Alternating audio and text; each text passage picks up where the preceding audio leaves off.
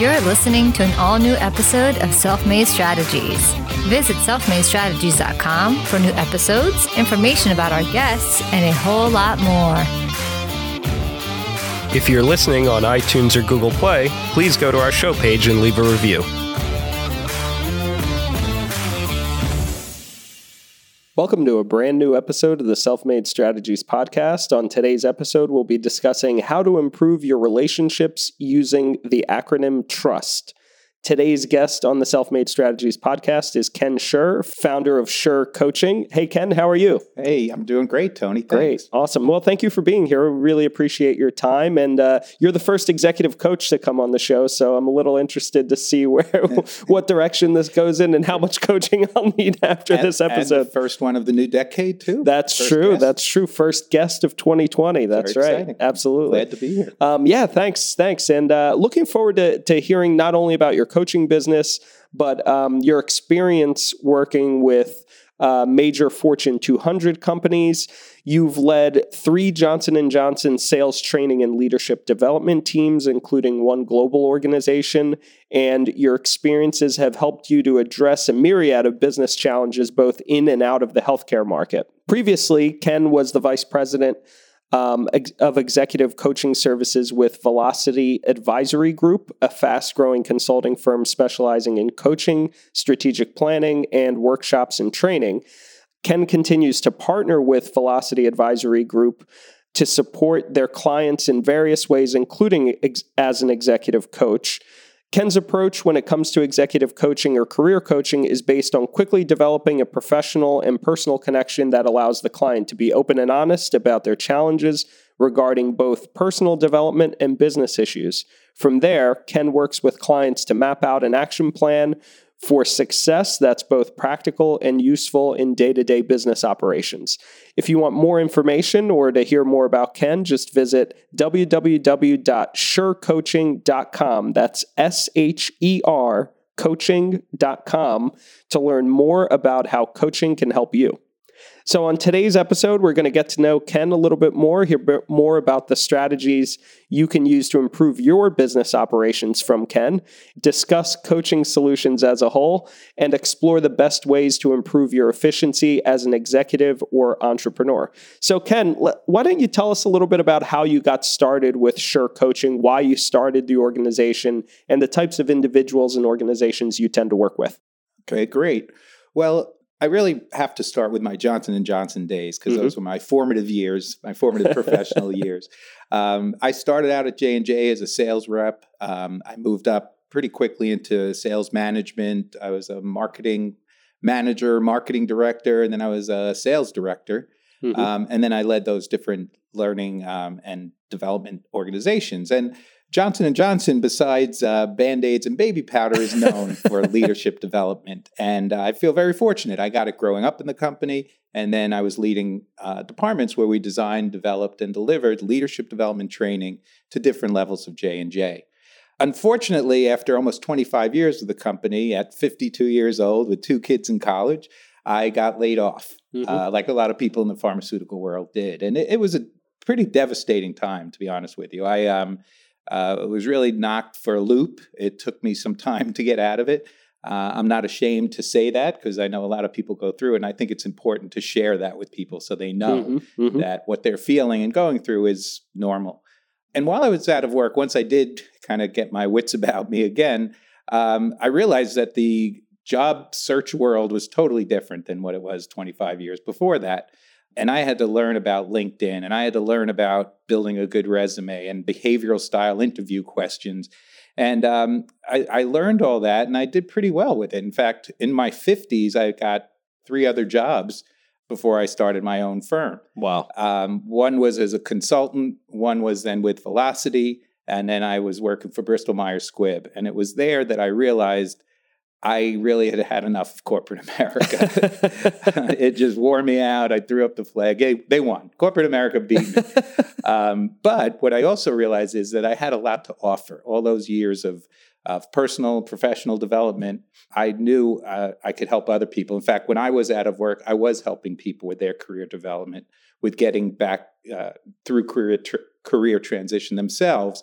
And then even beyond that, once they got into a role, I felt people were calling on me and asking me for advice on how to handle different leadership situations. So I decided to strike out on my own about 4 years ago, and very happy I have. I haven't looked back since. No, sir.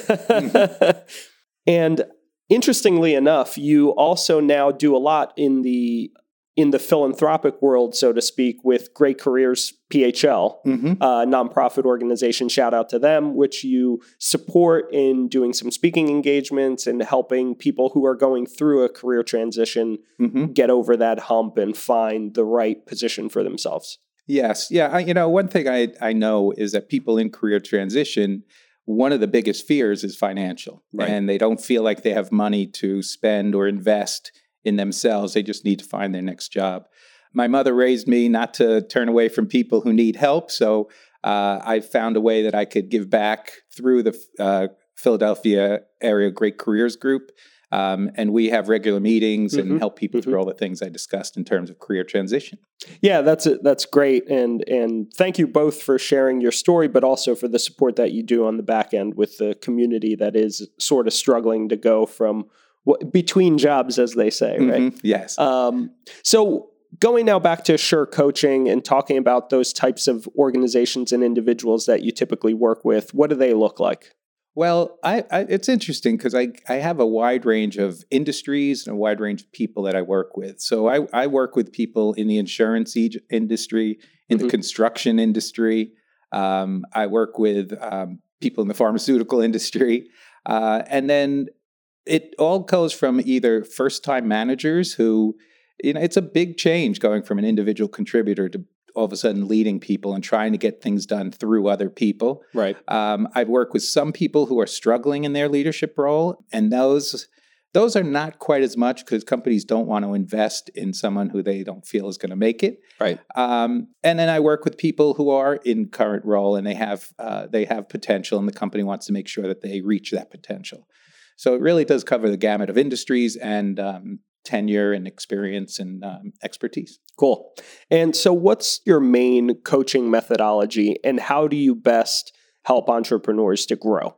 One of the things that I think is most important, beyond entrepreneurship even, is to be authentic and to be true to yourself, which is why I did develop that trust model that I'll get into, I'm sure.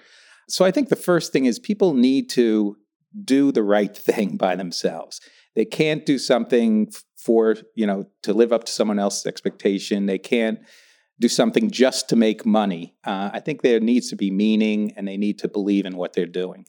I find a lot of times in coaching people that they try to make it too complicated and try to come up with, the next iPhone or the next, Coca-Cola type campaign that's just going to dominate the marketplace. When in fact, first of all, you don't need that to be successful. And secondly, it's just not who they are. So I think the first thing we try to do is identify who they are. It's actually kind of a personal brand type exercise. So who are you? What do you stand for? What are your values? What are your goals, not only for your life, but for your clients and for the marketplace? That's very interesting. So when you're prying that out of someone, so to speak, and they're having a difficulty kind of finding themselves, for lack of a better term, what tools do you usually use aside from the your trust system that we'll talk about in a little bit? But what other tools do you use to kind of help them to figure out what those intangible parts of them are? Right. Well, it's interesting you say that because I'm starting to use a new tool that I actually have done on myself, which is I think it's always a good thing to do, and it's a personal branding tool. And what it entails is sending out a survey to as many people as you want in different aspects of your life. Colleagues, former colleagues, peers, competitors, customers, family members, friends. And they get a series of values, a series of skills, a series of different areas that you're asked to rank a top 8 or top 10 on how you see that person. And coming out of that is how you can then develop a clearer picture of how other people see you. At the same time, I did the same survey to see how my perception of me stacks up against other people. So it's interesting from that. It's a little scary.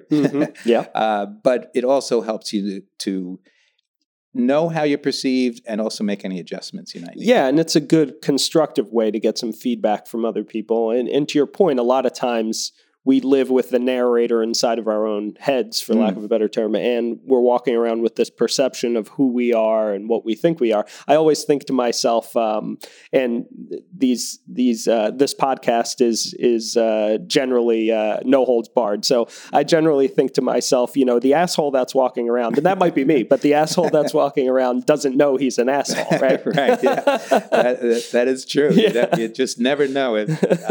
Who that is. And it could be. There have been times in my life where, and actually when I went through career transition, I think that's a time where it happens most, or in the entrepreneurial world, I'm sure is when you're trying to figure out what direction you're going to, where you start to question, wow, I thought I was this person, but I keep getting these messages from outside that maybe I am that asshole. Wow, how did that happen?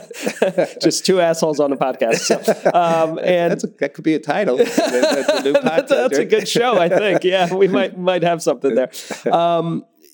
That also kind of leads into the proverbial imposter syndrome, which a lot of entrepreneurs and C-suite people suffer from on a constant basis, right? Mm-hmm. So how do you help people get past that imposter syndrome? Yeah. And it's very real, and it's everybody does go through it. And first of all, I think the name is what it is. It's an imposter itself, right? Because your mind can tell you whatever you want. Whatever it wants you to be. You will be whatever your mind tells you. Yeah. It's funny when you mentioned your asshole statement before. My wife had read this book. This guy was going on the spiritual journey to find himself, and the opening line of the book was, "That voice in my head is an asshole." And I just love that, because that's one of the things I sometimes will tell my clients. That voice is not. It's not real. It's not true. That's true. Sometimes what we'll do is I'll have them say it out loud. Just tell me. Just no holds bar. What is it that you're afraid of? What is it that you think about yourself that's not true? And just by speaking the words out loud, you realize how ridiculous it is. Oh, I'm not as good as they think I am. Well, you have a 20-year career of success in this marketplace, in this business, to say otherwise. Mm-hmm. I'm going to lose everything. Well, really? I mean, are you really going to lose? Are you going to be living in the street? I mean, what's the worst case scenario? And I think a lot of times just talking them out is helpful. Another thing I'll have my clients do is have some introspective time and write down all the successes you've had in your life. Write down all the things you're really good at. And some clients even will carry that around with them to remind themselves of it when they do go have those doubts enter into their minds. That's a nice, useful tool, I think, focused more on the positive aspects of what they've done and remembering. It's a line from the movie Rounders. I don't remember the line verbatim, unfortunately, but it's basically Matt Damon's walking into a game and he says, frequently most players, poker players, because that's what the movie's about, don't remember the big wins that they've had, but they remember with acute accuracy the colossal, defeats, and even sometimes the small defeats really just follow you around and are constantly nagging at you, right? Right. And too, though, if you think about it, we all have, whether it's on a daily, weekly, monthly basis, things that we think are just, that was so embarrassing. But if you now think back, tell me 5 years ago, the most embarrassing thing that happened to you that you thought you would never get over, right? Right. And people rarely can even remember them. Right. That's a good about point. Themselves, let alone about somebody else. Yeah, that's a great point. Great point. And to your point there, I think subtextually as well, a lot of times people are so focused on themselves, and this isn't, we were talking about this off air before we even hit the record button, but humans are inherently kind of a selfish creature, right? Mm-hmm. So we're constantly always worried internally, what are other people thinking about me? But most likely they're just worried about themselves as well, right? We're all worried about our own presence. Right. And Tony, I'm sorry to interrupt, but from an entrepreneurial point of view, mm-hmm. if you allow that to dominate your thought process, that, I'm not good enough to do this or to try this, or who do I think I am being in this marketplace, competing against these other people, then you're not going to be successful. Right. That's a great point. You're already shooting yourself in the foot, so to speak. Mm-hmm. And another thing is, a lot of times, if you think about it, even those people got started, or those organizations got started somewhere. Mm-hmm. And maybe this is just your origin story, right? Yeah. And this is where you begin your colossal empire. Right. But, it's another story I often will tell about driving a car, right? Whoever, you don't jump in the car and all of a sudden you know what you're doing. Right. I recall being in the car with my 15-year-old friends in the back seat, driving with our instructor, Jack Riley. I was the first one behind the wheel, and I'm behind him, and he had this whole process to go through, and I'm going, and I'm feeling like, okay, I got this.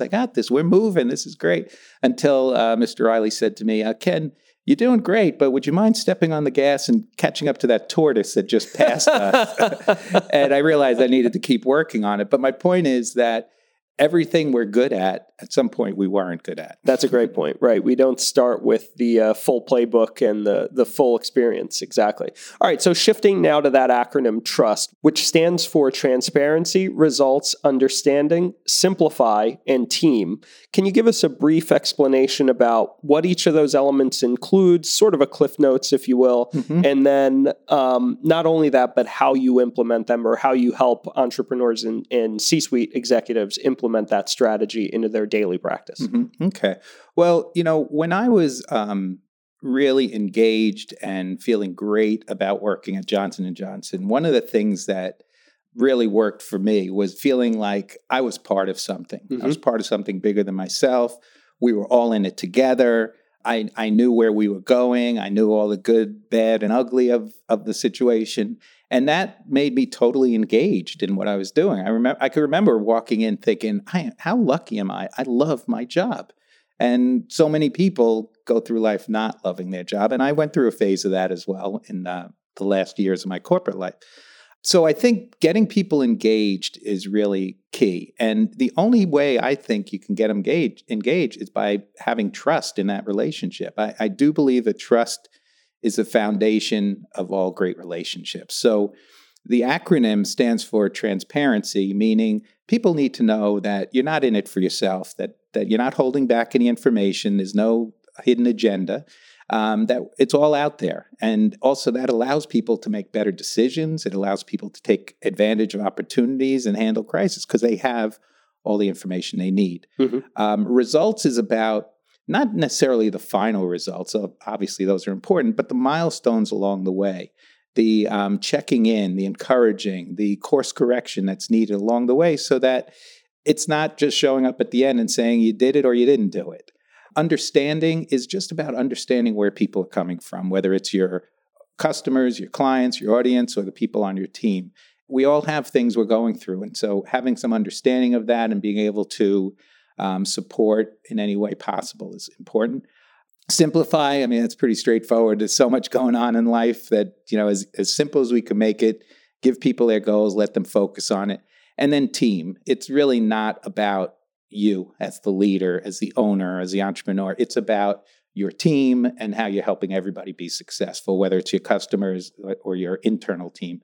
And too often I see leaders either take credit for the team's actions or point out where the team messed up. And it really should be the opposite. It's about giving credit and taking responsibility for it. Right. And there's a lot of inherent emotional intelligence in this system that you're working with your people on, right? There's open communication, there's genuineness, there's the concept of putting yourself in someone else's shoes, being empathetic. All of those things are inherent in the system. Are you finding that the majority of people, without giving away any without naming the innocent, so to speak, or without naming anyone so that we protect the innocent, are you finding that these people are coming usually from a place that, I would imagine they've reached a certain pinnacle, so to speak, a certain summit in their careers, and maybe they're plateauing a little bit, and those are the types of individuals that you're helping kind of get out of a funk?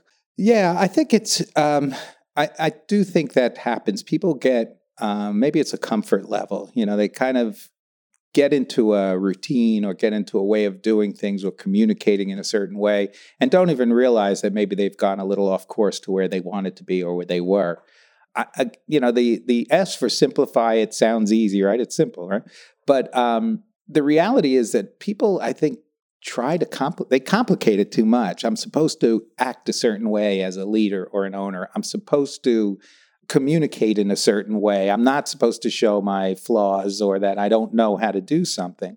And I think it's through authenticity and showing some vulnerability that you do build that trust. And so sometimes one of the things I often hear from my clients is, well, that person, they're not doing their job. I can't believe they're not getting their job done. I said, well, I say often, have you talked to them about your expectations? They say, well, no, they've been doing it for 10 years. They should know what they're doing. And sometimes it's just as simple as saying, hey, I want to know what you're doing. Tell me how you're doing it. What do you think you're supposed to be doing? Here's what I need you to do. And oftentimes it's a simple conversation to clear things up. A lot of times it's just that breakdown in communication. And people get caught up also in what they have going on, right? And tend to forget that other people also have stuff going on. Right. That's and that becomes an issue. Right. Exactly. I'm learning a lot already. So what tools aside from that do you use to help entrepreneurs or executives gain self-awareness, clarify their goals, achieve their development objectives, and then unlock their full potential? And invariably, unlock the potential of their team is really the ultimate objective, it sounds like, right? Yeah. Well, there certainly are a number of different tools out there that can be used. And interestingly, for your audience too, they don't have to cost a lot of money. Right. There are, I think I know of at least 6 or 7 leadership assessments online that are free or less than $100 to do. And it's a great investment to find out where, or it might just be confirmation, but it might also uncover some things that you're not aware of. So I think some of those strength finder type tools are important. I also, I personally like the DISC personality assessment, behavioral assessment, because it's really enlightening for people, not only to confirm what their behavior style, their communication style is, but to understand how it impacts other people. Just as a very quick example, a D in DISC is dominant, and they are very straightforward, very results-oriented. There's not a lot of fluff there. I had one client who told me that his boss, if he could include everything in the subject line of an email, she would be happy with that. She was a super D. But on the other hand, the S is more of a person that is more social, needs a little, needs to be wined and dined before they get hit with the information. So it might start, the difference in the conversation would be the D would say, hey, I need you to get this done. I need it by tomorrow. I'll see you then. Where the S might say, hey, so how was your weekend? Everything going well with you? And, by the way, I need to get this thing done. Would you mind? When do you think you can get it done? So it's a whole different approach. So I think leaders and entrepreneurs need to understand how they communicate and also how they might need to adjust their communication based on their customer, client, or team member. Right. Depending on who you're talking to, you almost need to speak a new language to really communicate effectively and to make sure that everyone understands exactly what's expected of them and who's accountable for what. Right. Yes, exactly. And go ahead. Sorry. Yeah. No, I think another thing to do, I do think 360s are important. If you do have a team as an entrepreneur, if you have a team and, usually it needs to be of a certain size because there is some anonymity to it that makes it effective. What's a 360 for those who don't know? I'm sorry. Thank you. Yeah. So a 360 is where there's a survey sent out to all the people. It could be colleagues, peers, customers, similar to what I described as doing for myself. And the leader would also fill one out. And it's just, again, to talk about how are you being perceived by your people. And it's very enlightening to find out what others are thinking. It's talk about being vulnerable. It's kind of the ultimate. Yeah, right. The good thing is you can read those behind closed doors. Right, yeah. And you can't, well, you should take it personally, but you can't hold it against people. Exactly. Right. It just is what it is. Yeah, you want the honest, constructive, hopefully, feedback so that you can learn to grow and adapt and hopefully fill those gaps that other people are finding in you, right? Right, yes. Yeah. And ultimately, your communication is your responsibility, not everyone else's. It's not your employee or your team's responsibility to understand the hieroglyphics that you've been spouting out in your emojis, right? Yes. How did they not know the wink face meant I wanted this done by tomorrow? Right. So what are the best practices for an entrepreneur to assess their own strengths and weaknesses? Well, I think that beyond those kind of 360 strength finder type tools, I do think talking to their people. I think making themselves accessible, listening non-defensively. I had a old boss who he was actually the leader of one of the J&J companies, great guy. And then he got into that role, which was very high pressure. It kind of changed him a little bit. But he used to say to me, I have an open door policy. Anybody could come in anytime and talk. Why don't people come in and talk to me? And I unfortunately had to be the one to tell him because they're scared to death of you. Right. And he said, what do you mean? I'm an easygoing, nice guy to talk to. And I said, you can be. But sometimes when you don't hear what you want to hear, you let people know that, and it turns people away. And so I think, and actually from that point on, I wasn't at his level, but he had someone at his meetings. He asked, who he confided, and said, look, here's what I'm working on. I need you to check me on it. And after the meeting, just give me some feedback on how I did. And then the response to any feedback you get, constructive, just needs to be, thank you. I appreciate you sharing that with me. It can't be defensive. You can't try to explain yourself. No rebuttal. Right. You just have to accept it and try to get better. Did it work? Yeah, I think he did get better. I mean, ultimately, he moved to a different role, which was less pressure, and he's back to his normal self. Oh, well, that's good. Yeah. Yeah, and that's funny that you brought that up, because I was actually going to ask if that was sort of the toughest one, do you think, to overcome when an individual is a classic D, going back to that DISC assessment, in D, but by D we mean dominant, yes, right? Not any other D words. And although they could be sometimes. So when you have a dominant individual, are they usually the toughest ones to get to accept constructive criticism and just let it sit and kind of ingest it without firing back? Yeah, that they definitely can be, and frankly, I am an S, supportive of the DISC model, and I find D's the most difficult to deal with because they're very aggressive, and I'm more of a can't we all just get along? Yeah, collaborator kind of guy. Yeah. But what I've found that I need to adjust my style. So when I am talking to them and coaching them, I don't sugarcoat it. I have to go right between the eyes with them too and tell them directly. They still need to pull it through and carry it on in their daily lives. And sometimes it's not so easy for them, and that's also why in something like that, in a case like that, I would just have them focus on that one thing. Let's forget about everything else for now, because it's a big thing and it's a big change for that kind of personality. Right. Because it's incredibly difficult the point was evident in the story that you were telling. It's incredibly difficult to get buy-in from your team when they're all terrified of you. Right. Yes, that's true. And you're not going to have an engaged team. You're not going to have that kind of team, that trust and authenticity and that will bring to your team. Right. And you're not going to get great results out of that. You're just going to get exactly what you expect. Right. Much. They're just doing what they hope you wanted them to do. Right. The bare minimum to not get whacked. Right. Yes. That's pretty much it. Yeah.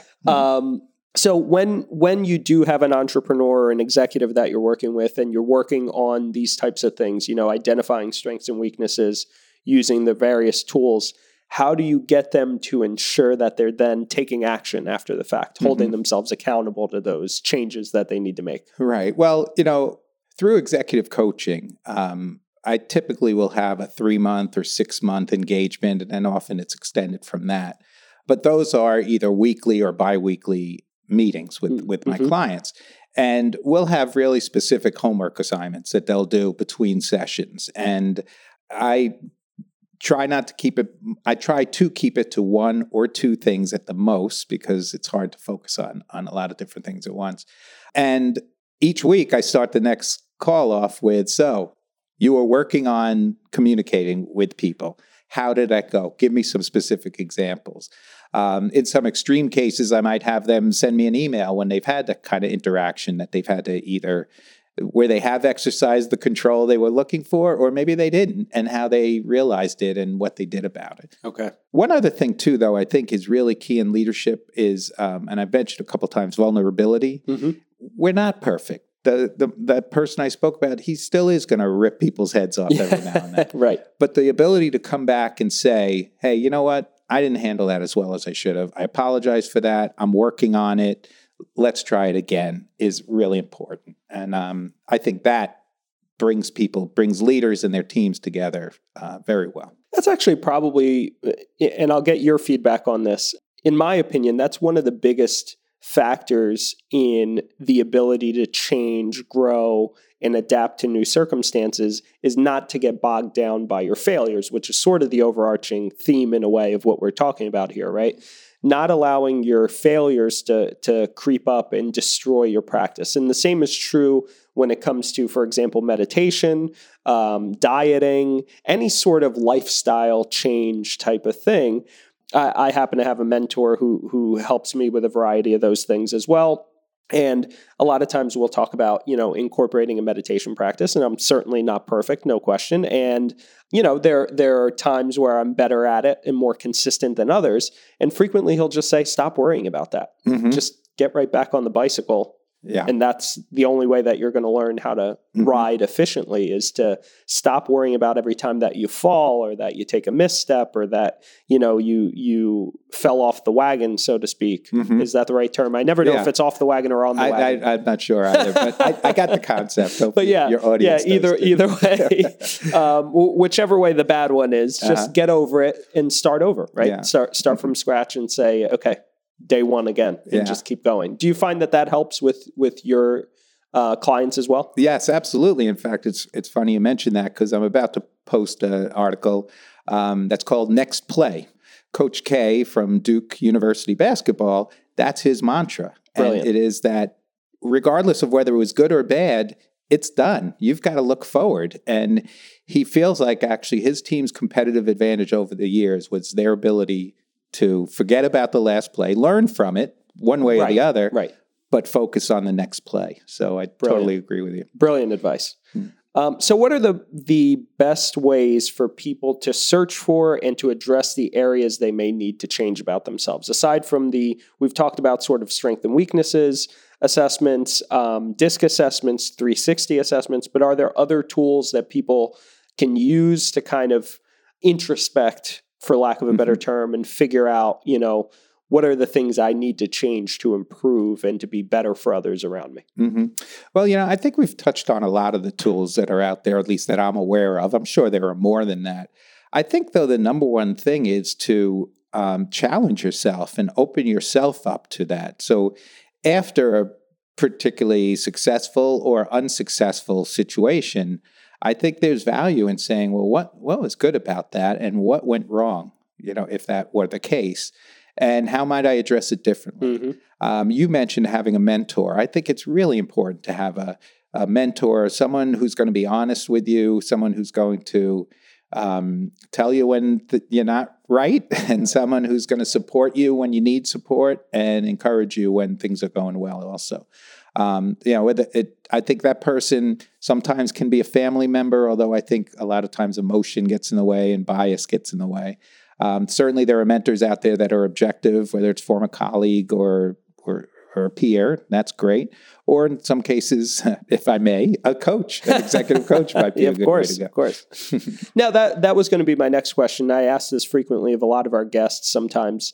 What, in your opinion, aside from, an executive coach, I think you're right, is a good way because you're paying someone essentially to cut the bullshit, right? Mm-hmm. Yeah. That's exactly what people are paying you for. Mm-hmm. But what are some of the other ways that people can go out and find a solid mentor, especially if you're an entrepreneur, you're running an organization? Sometimes that can be a little bit isolating. Mm-hmm. And a lot of entrepreneurs struggle with mental health issues, struggle with this whole, the pressures of entrepreneurialism, the pressure to continually innovate, to continually try to grow and push yourself. Mm-hmm. So for someone like that, what's the best way to find a solid mentor? That's a great question.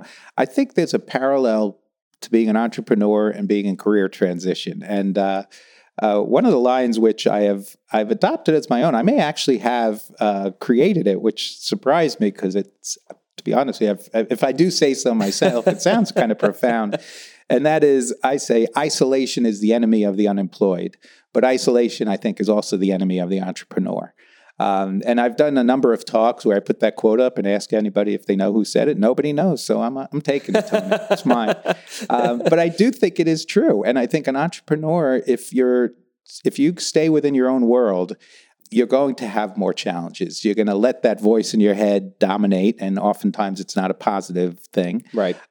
You're going to be limited in your creativity and your innovation, and it's just not a good situation. So I think there are so many areas now where you can go to find support and help, whether it's in networking groups, going on meetup.com to find entrepreneurial groups, business groups in your specific marketplace. I think if you look back on your history, there are people, I'm sure, that you've worked with, interacted with. It could be through a volunteer organization that you've just respected and been impressed by them. And I think when you go and you ask someone if they would be your mentor, it's very flattering. I think people, for the most part, would say, wow, you care what I think about, and would be more than happy to support.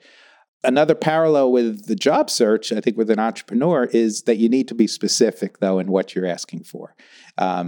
You're not going to get the help you need if you can't articulate to people where the struggle is or what it is you're looking for from them. Right. So I think that's important, too, to be clear on that. And to some degree, I've heard this frequently, that in a mentor-mentee relationship, the mentor oftentimes is getting a lot out of that relationship as well.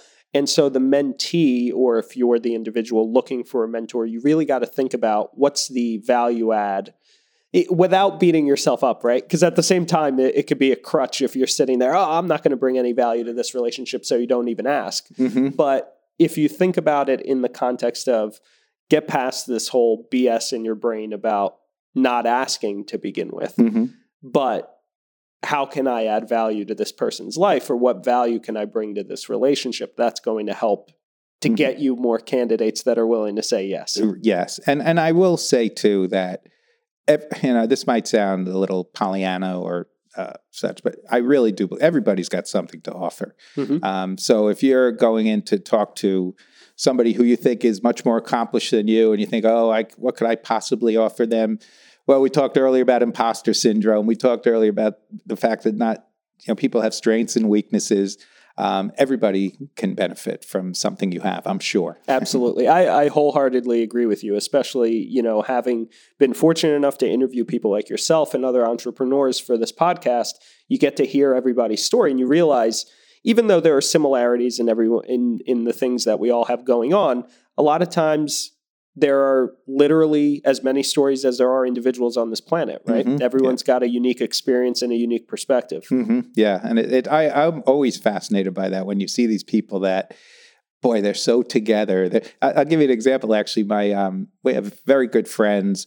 One is a cardiologist on the heart transplant team at the University of Pennsylvania, and the other is the dean of biomedical engineering at Emory University. Wow. Really accomplished people. The woman is my good friend from high school's wife, mm-hmm. and she recently said to my wife, who is a stay-at-home mom, a professional photographer, said to my wife, I was so intimidated when I first met you and the rest of the guys' wives. And my wife was thinking, you're dean of a biomedical engineering. How could you be intimidated by me? The point of it, from my perspective, is that everybody has their stuff. Right, exactly. Doesn't matter how accomplished you are. My wife was totally intimidated with her. Didn't realize that the feeling was mutual. They were reciprocating intimidation. Yes. That's funny. So now, looking at all of this stuff, right, it's kind of intangible in a lot of ways. So what metrics can people use when they're working on these types of situations? What metrics can people use, or what metrics do you use to help your clients identify and measure their performance and sort of their improvement focus, or to measure the shift in other people's perception of these individuals? Yeah, well, I think that's one of the reasons why people hesitate to invest in leadership development or in their own personal, professional development, is because they don't know where to look and they don't know what they're going to get back for it. I mean, any entrepreneur, right? You need to have a return on your investment. That's the first thing. And sometimes it's hard to put your finger on how does leadership development put more money in my pocket. And I think that's the first thing. You have to look at it as an investment, not a cost, because if it is a cost, then you really do think about whether you need to do it or not. If it's an investment that you're going to get a good return on, you should consider it. So there are different areas that people need to look at. You need to look at your business needs. What's happening in your business where you might need this? It might be that you have a lot of turnover in your company. It might be that your sales are sluggish. It could be productivity is down. And so if you think about all those types of business needs, they are all measurable. So if you are going for leadership development because you feel like you have a lot of turnover and you need to identify why is the turnover there, what can I do to change it, how am I impacting that, then you would be able to say, okay, if my turnover today is 20%, 6 months from now, I want it to be 15% or 10%. And that might be one measurement that you could use. Your sales clearly is an easy way to measure sales. Productivity, probably somewhat similar. So I think the first thing you need to do before you even decide whether to invest or not is to identify the business needs. And I would argue that any business need can be addressed by, or should be addressed by leadership, and then decide, is there a coach or a mentor out there that can help me impact that? Okay, wonderful, wonderful. And what are your top 3 tips for developing strategic business initiatives to support ongoing growth? Ongoing growth of the business? And we'll do both, ongoing growth of the business and then ongoing growth of the individuals that you work with on a regular basis. Okay. Well, I think that, especially today's world, it's a different business world than it was a while back. And a lot of it, I think, comes from having interaction with your clients and with your team. And so having regular check-ins, first from a business perspective, whether it's customer feedback surveys, whether it's specifically just going right out and asking customers, what do they need? What do they want? How are you delivering on that? It comes back to being vulnerable again, right? Asking, what am I doing? What am I doing well? And what do I need to do better in order to improve our relationship? I think when you look at your teams, I think one of the really important things to do is to have, I really believe in regularly scheduled one-on-one meetings with your direct reports. And I don't, it doesn't matter what your business is. I think that a lot of times I hear from people, well, I see them every day. We're always talking about stuff. They call me all the time. And it's not that. These one-on-one meetings need to be more meetings about how are you doing? How am I doing? What can I do to help you out? What's getting in your way of being successful? What is it you want out of life that I can help you with? And then subsequent meetings are keeping on track with that and helping people. When you do that, whether it's a customer or a direct report, you're telling people you care. You're building that engagement. You're building that trust. You understand where they're coming from and what they need from you. And that will definitely lead to a successful business. Amazing. And I think it's also interesting that you bring up that, you need to be getting this constant feedback. And if you can't internalize that feedback, you're never going to grow. It's better to get the feedback from the word of directly from your team, directly from your clients or customers, directly from your stakeholders, rather than to hear about it in lack of sales. Yes, at the end of the year, right? Or to your point, to see those turnover numbers climb, to see those negative factors, then you're going to have a much harder time overcoming that feedback when you get it in the real world. Yeah, it's a matter of you asked earlier about measuring your development or measuring your growth. And it's about lagging indicators versus leading indicators, right? The lagging indicators are that feedback you get along the way. Those are leading indicators. The lagging indicators when it's over. Okay. Yeah, too late. Yes, nothing I can do about it. So I think it's important that you have both measurements to see how you're doing. Awesome. Well, thank you very much for your time today. We really appreciate it. If people are looking to get in contact with you or looking to reach out or want more information about coaching, what's the best way to reach out? Well, first of all, thank you, Tony. I've had a great time. Time really flew for me. I hope for your listeners as well. Absolutely. It flew for me as well. And I'd be happy to talk to anyone. Feel free to reach out to me at ken@shercoaching.com. It's SHER coaching.com. They could go to my website and see information there and reach out to me through there as well. I love talking to people. The first call is really just to get to know each other, and I can't help but be a coach. So I tell people when we have a initial conversation, you will get something out of it. I promise you that. There's something you can do from that conversation to make you better, and there's no charge for that one. So I just love meeting people, talking to people, and we'll see where it goes from there. Yeah, I can attest to that. Certainly, actually, we met. I think. How did we meet? I don't even remember. But anyways, our initial meeting, we sat down, and you immediately just you helped me to open up immediately just from that initial friendly interaction, and offered me some great advice right off the bat. Yeah, and I really, like I say, I love doing that. My family doesn't seem to appreciate it quite as much, but thank you for saying that. Yeah, that's the way it goes. I can already tell where the 360 feedback is, what it's going to be from them. That's right. It's a little different. That's a separate category. Awesome. So at the end of our show, we always play a little wrap-up game to get to know you on a more personal level. It's called First, Last, Best, and Worst. So I'll throw two categories at you. You give me the first one, the last one, most recent one, the best one in your experience, and then the worst. And you can always spin the worst positively or just hit us with a true to life worst moment for you. Okay. So first, last, best, and worst entrepreneurial challenges you faced. First was figuring out where to start.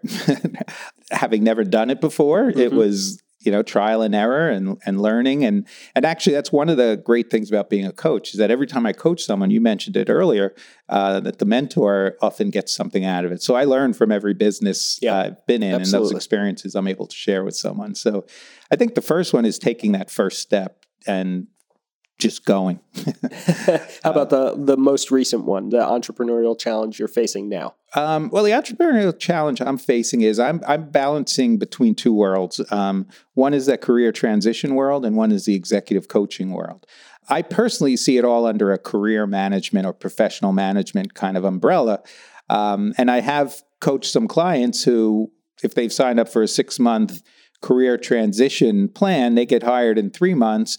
I'm with them the next 3 months, helping them transition into their new role. So to me, that's where I want to get to, is helping people throughout their entire career and just getting the right message across that covers that for both sets of people is a challenge. Wonderful. And how about the best one, best entrepreneurial challenge you've faced so far in your best journey? Meaning most successful? Yeah, however you define best. Well, I would say that for me, what's really been helpful is some of the partnerships I've had. And, whether it's with Velocity Advisory Group, I'm also working with a company called CCI. So I get contract work that way. And that's taken some of the financial pressure off of me developing my private practice.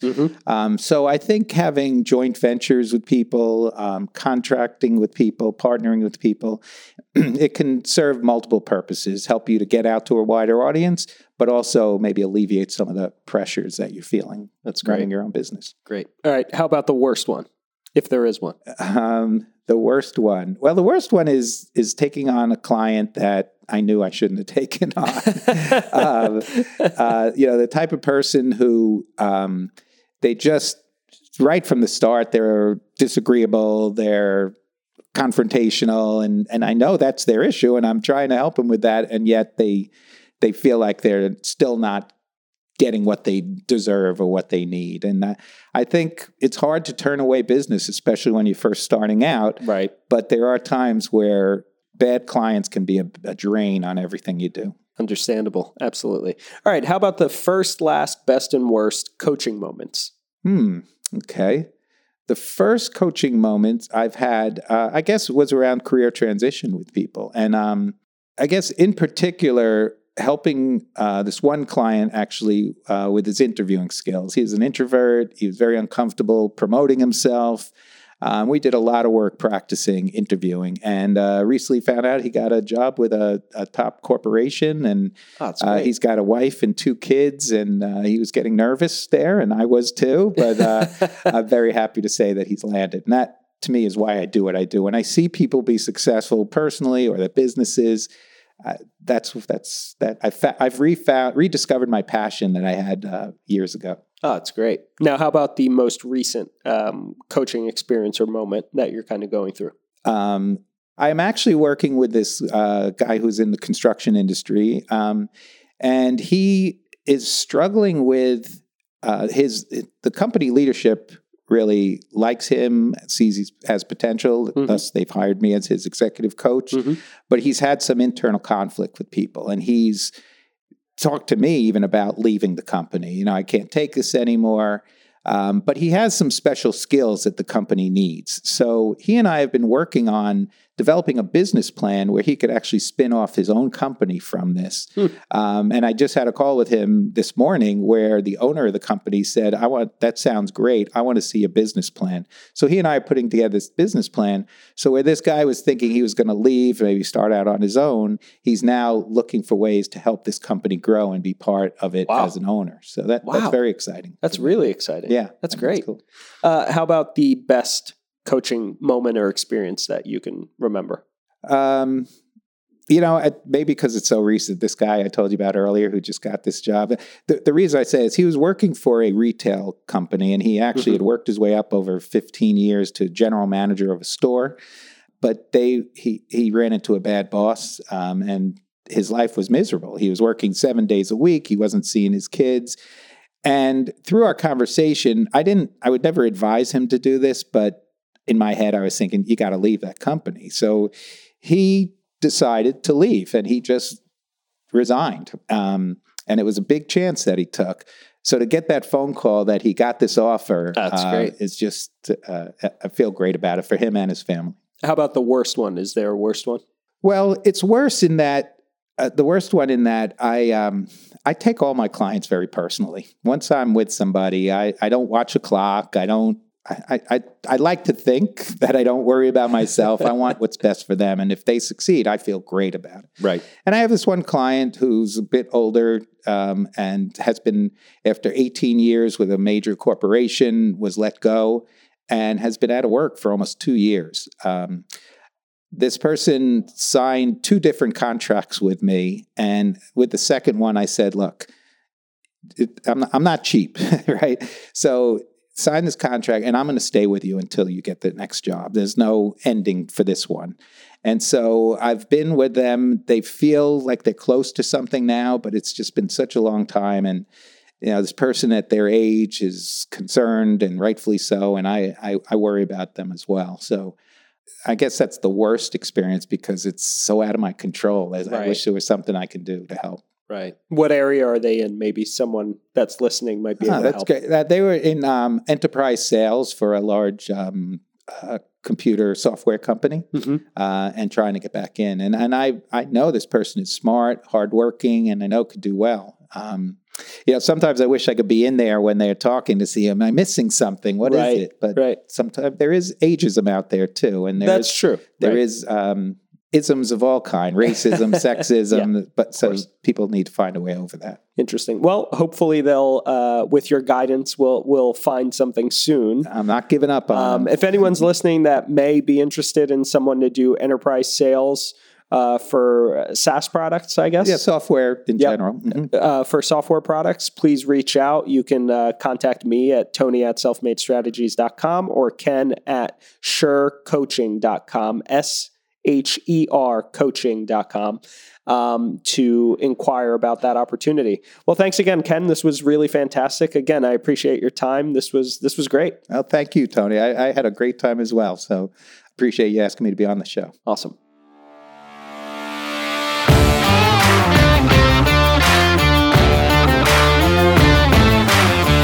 This episode of Self-Made Strategies was edited and produced by Lux Podcast Production.